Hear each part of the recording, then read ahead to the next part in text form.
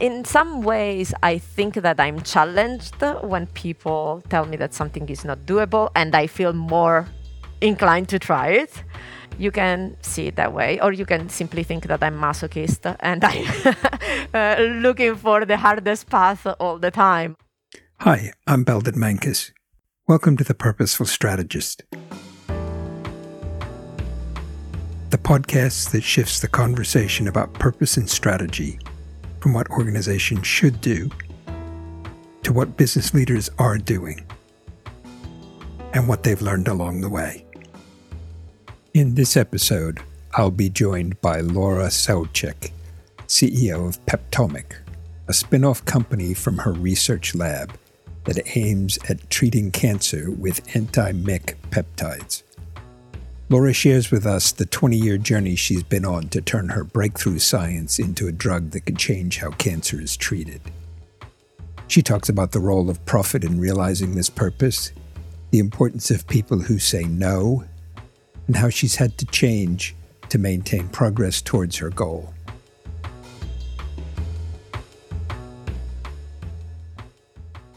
Laura, welcome to The Purposeful Strategist. You're the CEO of Peptomic. Could you tell us a bit about yourself and also about what Peptomic does? And I think you might have to explain just a little bit of the science there and why it's so revolutionary. Sure, it's a pleasure. So I am a scientist, first of all. Peptomic is basically the result of more than 20 years of research by myself, by my group, and by a lot of collaborators. So I work at the Vall d'Hebron Institute of Oncology in Barcelona, and my interest has always been oncology, cancer, and the aim has always been to find a better treatment for cancer. Peptomic is essentially the translation of this more than 20 years of research into something meaningful for patients. That's what we hope. We have started working on a function essential for all types of human cancer. It's called MYC, M-Y-C. This function is essentially music director inside a cancer cell. MYC is what decides what genes need to be transcribed inside a cell when the cell needs to divide. This is what it does in normal cells. In normal cells, basically gets activated every time a cell needs to divide. So just to give you an example, if we have a wound, MYC needs to be activated because it needs to instruct cells to close the wound, so to proliferate and close the wound. Normally, MYC stays around only 20 minutes. It appears, does its job, directs the music, makes the wound close, and it disappears. This is what happens in physiological conditions, in normal conditions.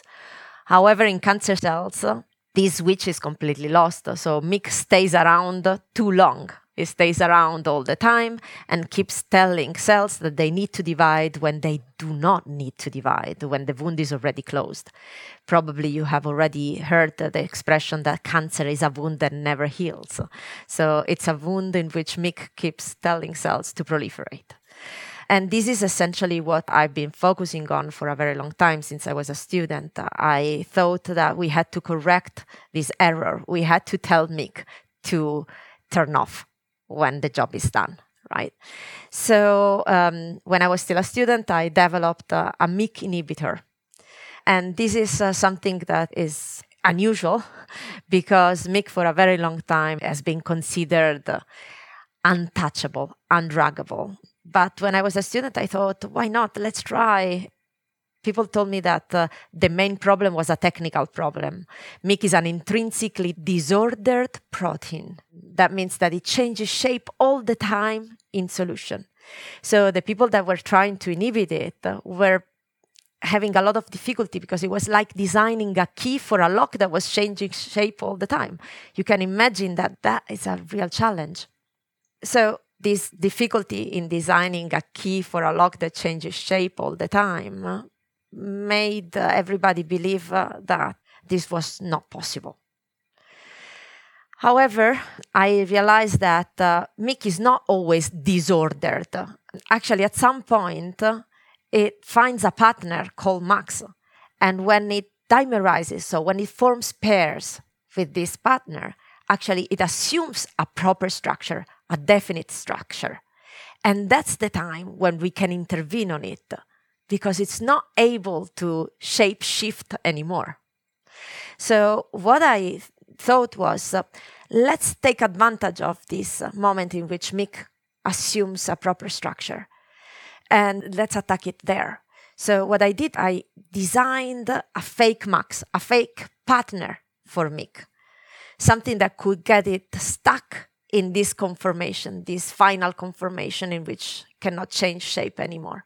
I designed a mini protein called HomoMick, which resembles a lot Max, but it's not exactly like Max, that can trap Mick in a conformation, in a status that it's inactive. Because when Mick is together with HomoMick, it cannot bind the DNA anymore, so it cannot direct the music anymore. So this is what I did. And this new approach was then adopted by many other people around the world. HomoMick became a tool to inhibit Mick in different contexts. And we used it to show for the first time that inhibiting Mick could be done first in cells. We saw that cancer cells would die when we expressed HomoMick, and normal cells would simply slow down. So that was the beauty of it, that we were not damaging normal cells. We were really, really being selective for cancer cells only. Then I was told that in order to show that this was in any way meaningful in terms of a therapy, I had to show it in animals. And that was a huge problem for me because I didn't want to do animal experimentations. But then I realized that it was the only way to show that this was safe and could be really pharmacologically useful. So I packed my bags. Back then I was still, in Italy, in Rome, and I went to the States, to San Francisco. And there I made my first transgenic mouse with HomoMick. What does that mean? That I had a mouse that could express an extra gene, something that normally mice do not have, an extra gene coded for HomoMick. So I had a switch. I could turn on HomoMick or turn it off. And this for me was really important because I wanted to make sure not to in any way harm the animals. So the first animals I worked with, I had skin tumors, and then I started working with lung tumors. And I had my weapon. I had HomoMick. I could turn it on and off. And I realized that every time I turned on HomoMick, the tumors would disappear. And this was, for us, it was mind-blowing. We expected to stop the tumor, stopping the music director. And instead, the tumors really regressed, disappeared, vanished. And that was really, really amazing and exciting. So this was published the first time in 2008 in Nature.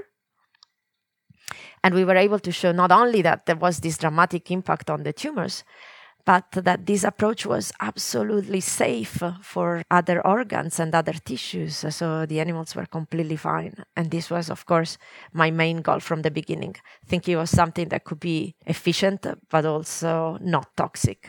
I know too many people in cancer that have cancer that decide not to undergo treatments anymore because of the side effects that they experience. So I wanted to find something better there.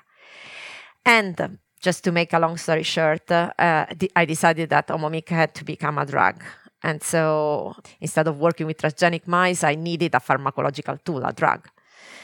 And we realized that the purified HomoMick mini protein had cell-penetrating ability. So we could produce HomoMick simply in bacteria. And HomoMick could be added to cells or given to animals and would find its way inside the cells, specifically cancer cells, and inactivate them, kill them. So just so I can kind of check that I understand what you've said there. With the mice, you did something that altered the actual genetics of the mouse, so it produced this HomoMick. But going forward, for use in people, the plan is to create it as a chemical, as a drug, separately, and then just like you take a pill, aspirin or whatever, you take it and it goes into your body and it goes where it needs to go and does what it needs to do. That's correct. Working with transgenic mice means using gene therapy, modifying their genome, something that we cannot do with human patients. So we had to find a tool something that could be administered to patients. In our case, our drug can be administered either intranasally or intravenously. Intranasally, we can reach organs such as for example, the lung or the brain, because there is a route that goes straight into the brain. But in order to reach all the organs and also the metastatic sites, we adopt intravenous administration. So we give an injection inside the blood. Yeah. So not as a pill, but you get it into the body. Exactly. I'm sure I really only understand about half of what you've explained there, but I think I get the basic sense that you've identified a key thing that goes wrong in every cancer, lots of different cancers, I'm not sure which, and you found a way to sort of turn it off to stop that. Yes, that's actually something really important. MYC and deregulation of MYC is common to all types of cancers. And it's different from our approach to cancer in general. Normally, we focus on the oncogenes that are mutated in cancer because we assume that they are the real drivers of tumorigenesis. In this case, MYC makes an exception. MYC is not found mutated in cancer, so very often it's ignored. But actually, all the mutations that we find in cancer make use of MYC as their transcription factor, as their music director inside the nuclei to direct cell proliferation. So this is the opposite of personalized medicine. We have heard that we need to know all the mutations that are present in cancer and tailor a different therapy for each of them. In this case, what I'm telling you is that it doesn't matter which mutation the cancer has.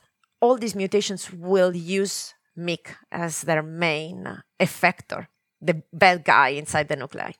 So we have an amazing opportunity here that attacking MYC would allow us to intervene in many oncological indications, many different ones. The next step, of course, was to go from experimental models to something useful in the clinic.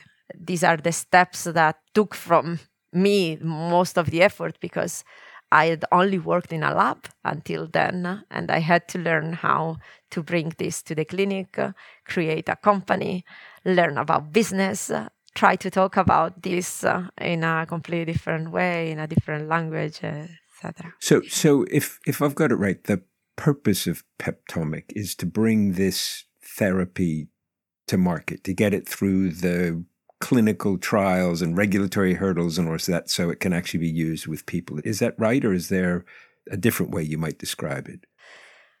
No, that's perfect. The only thing is that we will not probably lead it all the way to the market. We expect a pharma to come before then and help us to develop this actually until the market.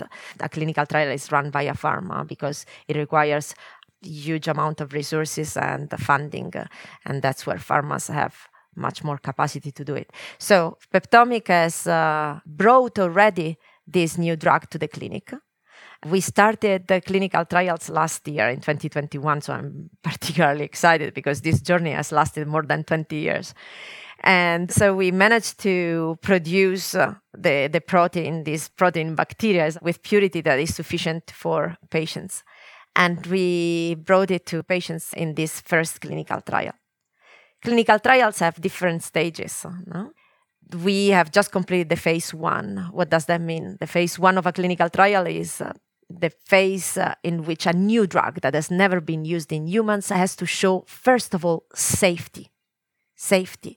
So it's the first time that it's given to something that is different from mice or rats. And so what we did in this case was to start dosing patients with very low doses of the drug, make sure that those doses were safe, and then we were able to increase the amount little by little. This is called also dose escalation phase, because that's what we do. We increase the dosing little by little to make sure that we are not harming the patients. In all these, we are of course looking for signs of efficacy, but it's not the primary endpoint of the study. The primary endpoint of the study is the safety, and that's the main concern of the whole study, that patients are not harmed. Then We, of course, tried to see whether the drug was working. And in this case, the results of the phase 1 are really, really encouraging. They will be presented at the end of the month internationally. And it's the first MYC inhibitor in history to complete a phase 1 clinical trial and to be ready to go ahead with the rest of the study. And it's completely safe. So I'm really happy to say that the safety that we had seen in animals is true also for patients. And we also saw first signs of efficacy. And we were able to do this study in all-comer solid tumors because, as I said, MYC has a role in different oncological indications. So we were able to open the study to different patients.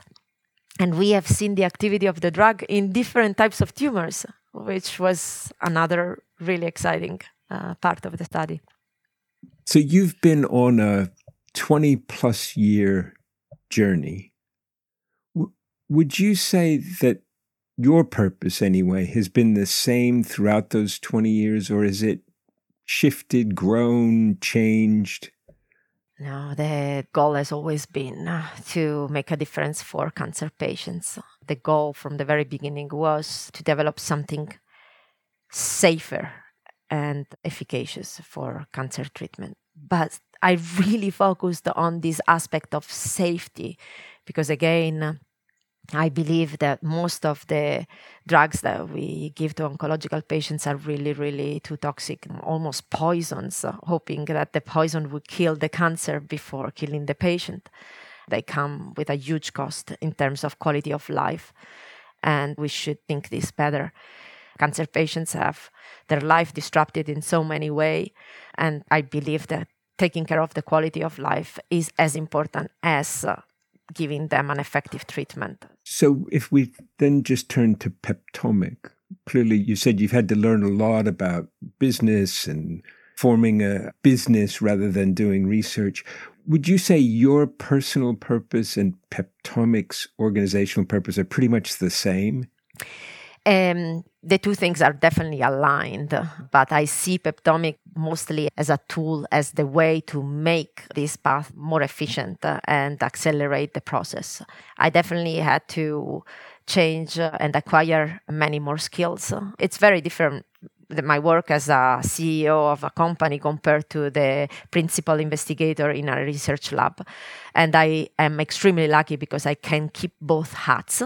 So I'm still doing basic research, translational research, and discovering in the lab, while I also follow my dream of bringing this new drug to patients. That's not always possible, and I'm really lucky to be able to do both things. But as I said, I definitely had to learn to think of my project also in a different way. I had to think of how to show that it could be profitable, because developing a drug has a huge costs. It cannot be done only with public funding. It needs to be done with private investment too.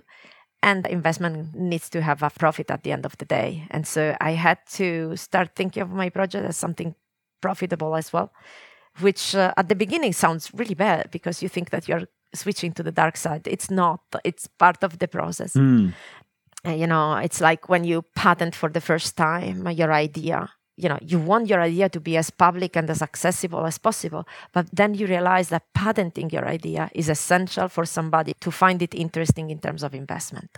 So the two things need to go together. Sure. The important thing is to remember what's your ultimate objective, which is helping the patients. So that's something that I kept in mind. Yeah. So it sounds like that purpose existed sort of before Peptomic. Was there a process you kind of had to go through to share your purpose and to kind of redefine it for a business? How did other people get involved in this? How did they sort of come to share that? I had a lot of friends and people that accompanied me in this journey, of course. In the case of Peptomic was created and founded by myself and by Marie-Ève Beaulieu, who initially was a postdoc in my lab that was following this project. And eventually, when we saw that this could lead to the development of a drug, we decided to create the company. We filed the first patent to protect the use of this cell-penetrating mini-protein. It's not trivial for a protein to penetrate cells. So the discovery that our protein could do it was actually really, really novel and allowed us to file the first patent. And from that, we created the company and we started developing the whole process together. And during the journey, other people joined. So we now have a chief medical officer, a chief financial officer. At the beginning, when you create a company, we had to do all the job alone and learn the skills. Then when you start growing, you have to learn how to delegate. You have to take on board the experts in all the different things. A clinical trial needs a chief medical officer that designs the trial and takes care of the conversation with the different hospitals and sites and so on. At the beginning, we didn't need a chief financial officer. Until the company grew, we had significant investment. And at that point, I really want a chief financial officer to advise me and take care of the whole business. I'm a scientist. I can learn about business. But the best way to do this is with people that already have that experience and can really direct you. Trial and error is something that helps, but it also means that things are done more slowly.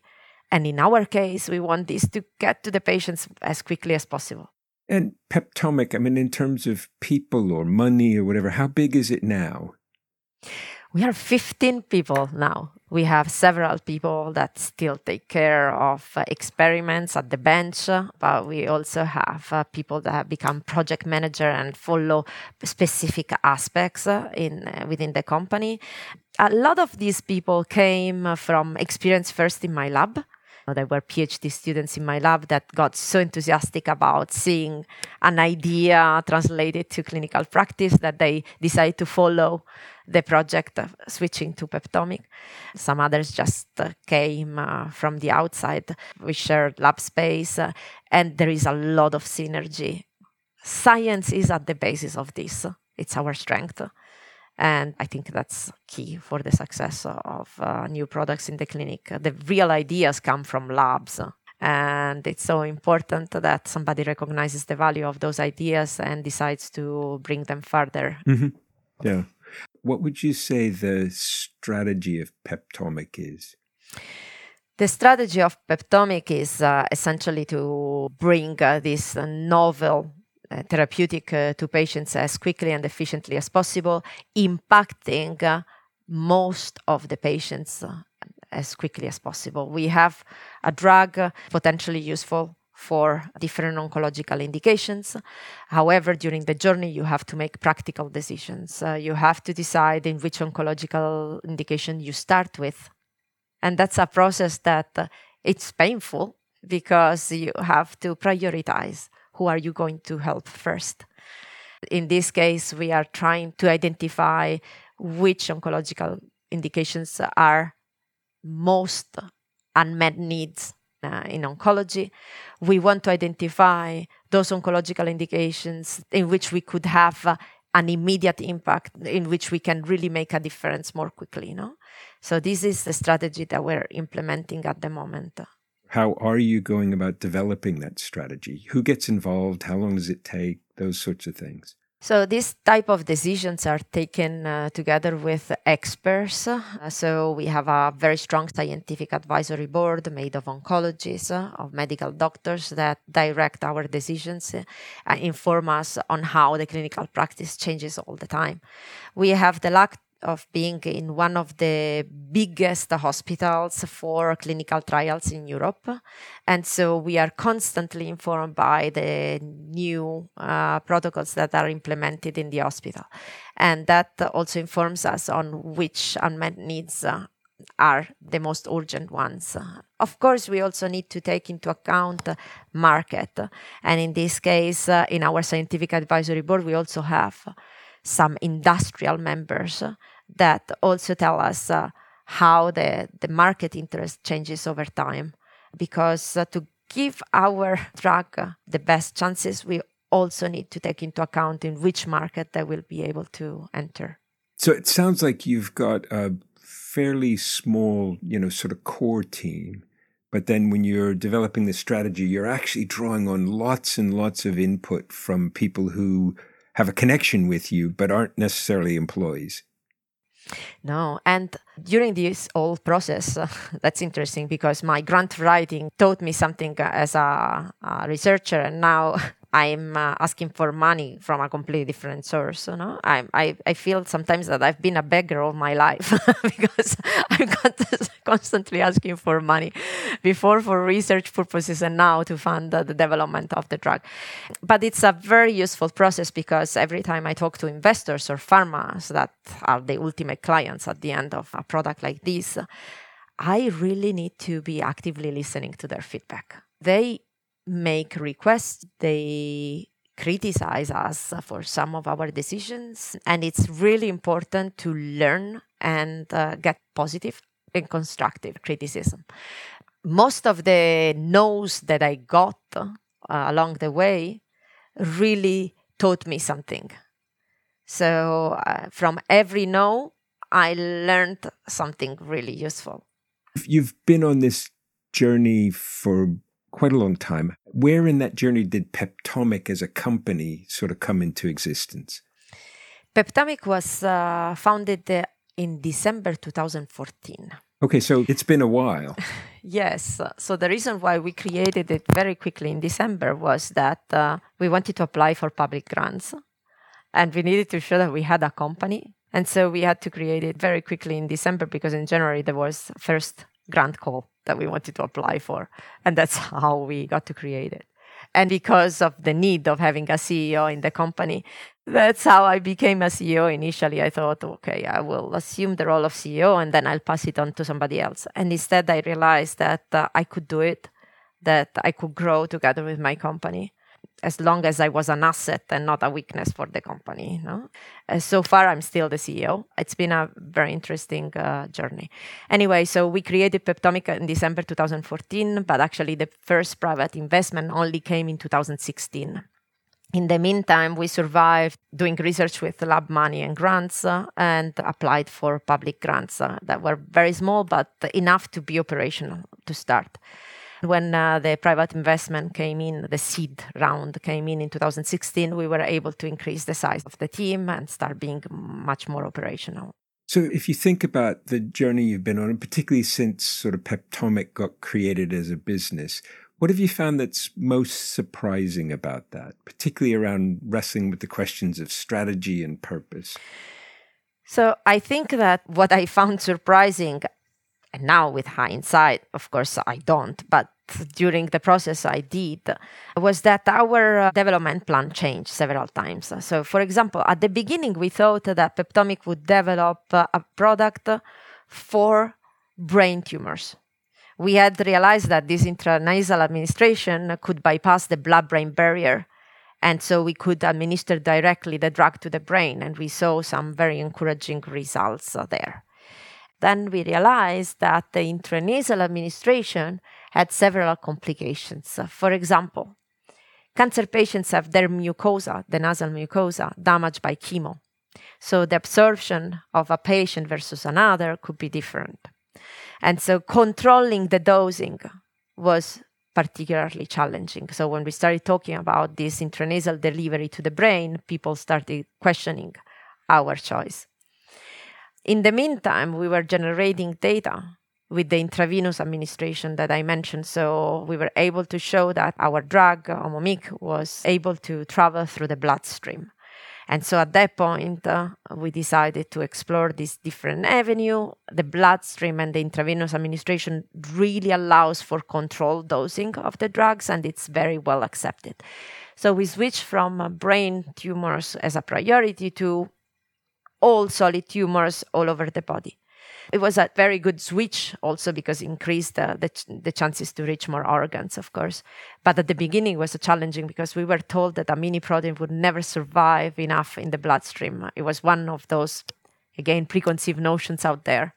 Instead, our protein survives really, really well the bloodstream. That was one of the big changes in strategy. of the company.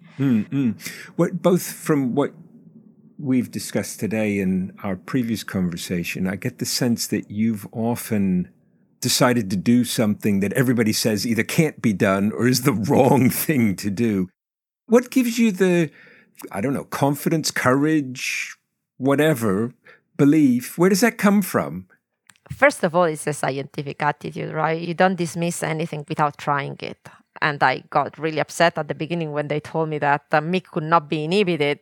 And I just thought, why? Did you try? So let's try first. And then I was told it's going to have catastrophic side effects in normal tissues. And again, I said, where is the data? Tell me, how can you say that? Then when we finally showed that it was working in cells, people told me, yeah, but cells are one thing. Animals are another thing. If you want to show that something is safe, you have to do the experiment in animals. When we did the experiment in mice and we saw that the mice were completely fine, they told me human tumors are completely different compared to mouse tumors. Mouse tumors are simpler. So you have to do the experiment in human tumors. So we started working with patient samples and human tumors, and we showed that that worked. And at that point, they told me, yeah, but you have it easy. You are working with a transgenic protein. This is not a drug. And again, they told me that OmoMyC could never be a drug because it was a protein too big and bulky to ever be a drug. Again, they had not tried it. So in some ways, I think that I'm challenged when people tell me that something is not doable, and I feel more inclined to try it. You can see it that way, or you can simply think that I'm masochist and I'm looking for the hardest path all the time. I don't know. It's one or the other. What's been the most difficult part for you? Oh, identifying the most difficult is hard because there were ups and downs all the time. There is a lot of resilience during those times. But that's also the life of a scientist. There are days in which nothing works in a lab and days in which you have the eureka and everything is worth it. That happened a lot during the journey. This fight against skepticism was really frustrating many times. Then I found particularly difficult finding funding for my new ideas. It's much easier to get funding for something that follows paths that are already there. Pioneering new things is really hard. There is a high risk behind pioneering projects. Grant agencies or investors are risk adverse. But then you find grant agencies that instead recognize the difference that you can make, and those are really valuable. Sure. I feel like I kind of need to mention here, particularly just given what you were saying, that we met through Helen Rippon, the chief exec at Worldwide Cancer Research. And I could be wrong, but I have the sense they were one of the people who was willing to say, yeah, that's fine. This is great. This is different. That's what we're looking for. Yeah, no, you're absolutely right. Worldwide Cancer Research made a huge difference for my lab, for my project. It was one of those times in which I was proposing our ideas and I was not getting much funding. And Worldwide Cancer Research believed in the project and gave us a grant in 2012. Wow, that really was early. That was before Peptomic. That was, very early. So actually that allowed us to establish some proof of principle and show that the protein could be purified and used as a drug. Until then, I had done only work with transgenic mice. So if I had not done that extra step to show that it could be used as a drug, none of this would be possible for patients. Worldwide Cancer Research definitely made a difference. It was a very important time also because I had opened my independent lab in 2011. And the first years of a new lab are really, really crucial. That was definitely a huge help. What advice, if any, might you give to, I'll say a business leader, but it could be anyone who's wrestling with an organization's purpose and how to connect it to the strategy? What advice might you have? So first of all, I would like to remind everybody that the driving force needs to be the purpose, and that has to be kept in mind during the whole journey. Let's not forget why we got involved in this journey and the ultimate goal of this journey, because it's easy to get distracted, and we shouldn't. The other thing, of course, is to help the project building the proper team. The team makes a huge difference.